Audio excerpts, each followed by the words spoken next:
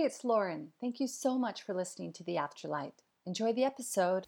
This episode has been brought to you by the Afterlight Institute.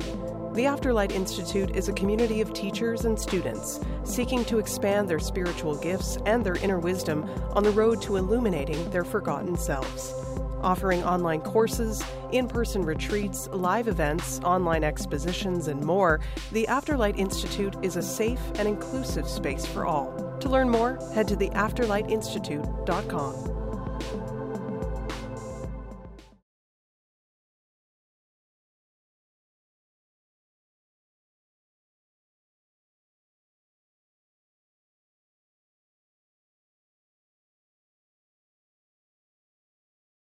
Hey, it's Lauren, and welcome to the show. Thank you so much for being here. So this is a bit of a weird one. Weird in the sense that I'm not really doing an episode at all, and I'm not interviewing a guest. I wanted to share something with you today, though. So last year, my dear friend Elsie Lake and I started the Afterlight Institute. So the Afterlight Institute is basically a place where you can go and you can take courses and sign up for retreats and all these sort of things, right? It's amazing. You heard the promo probably at the beginning of this, which is why I'm not going into too much detail about the Institute. But one of the things that I wanted to share with you today is that I wrote the theme song for the Institute.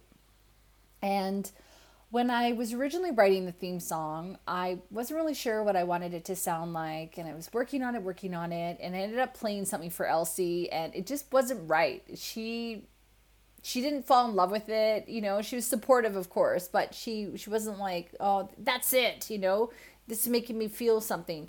And I realized that it wasn't making me feel anything as well. So what I decided to do is to start again.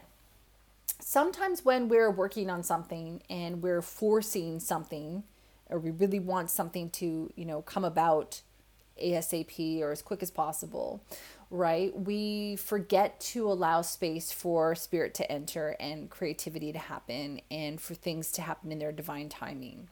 And so that was a really big lesson for me in this, because when I was originally working on the theme song, I thought, I'm going to write the theme song today and it'll be done tomorrow, and then that'll be done. I can take that off my list.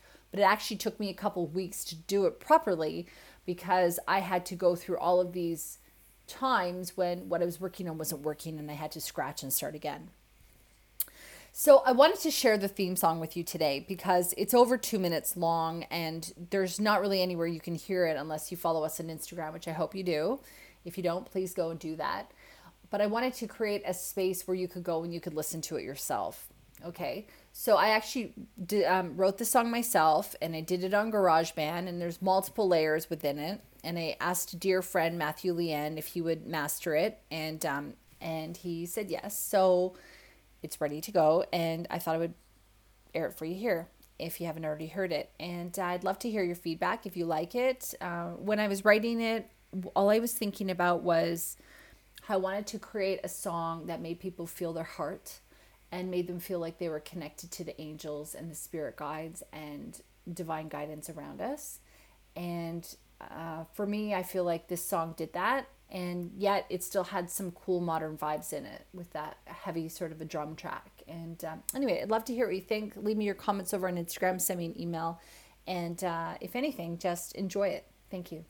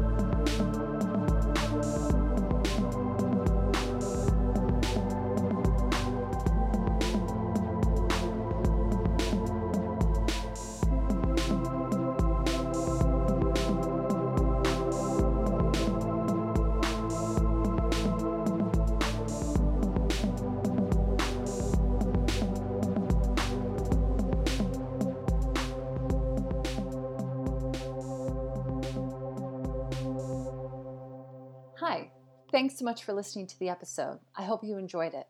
If you did, please leave us a review where you listen to your podcasts and share it with your friends. Thank you. New episodes every Thursday.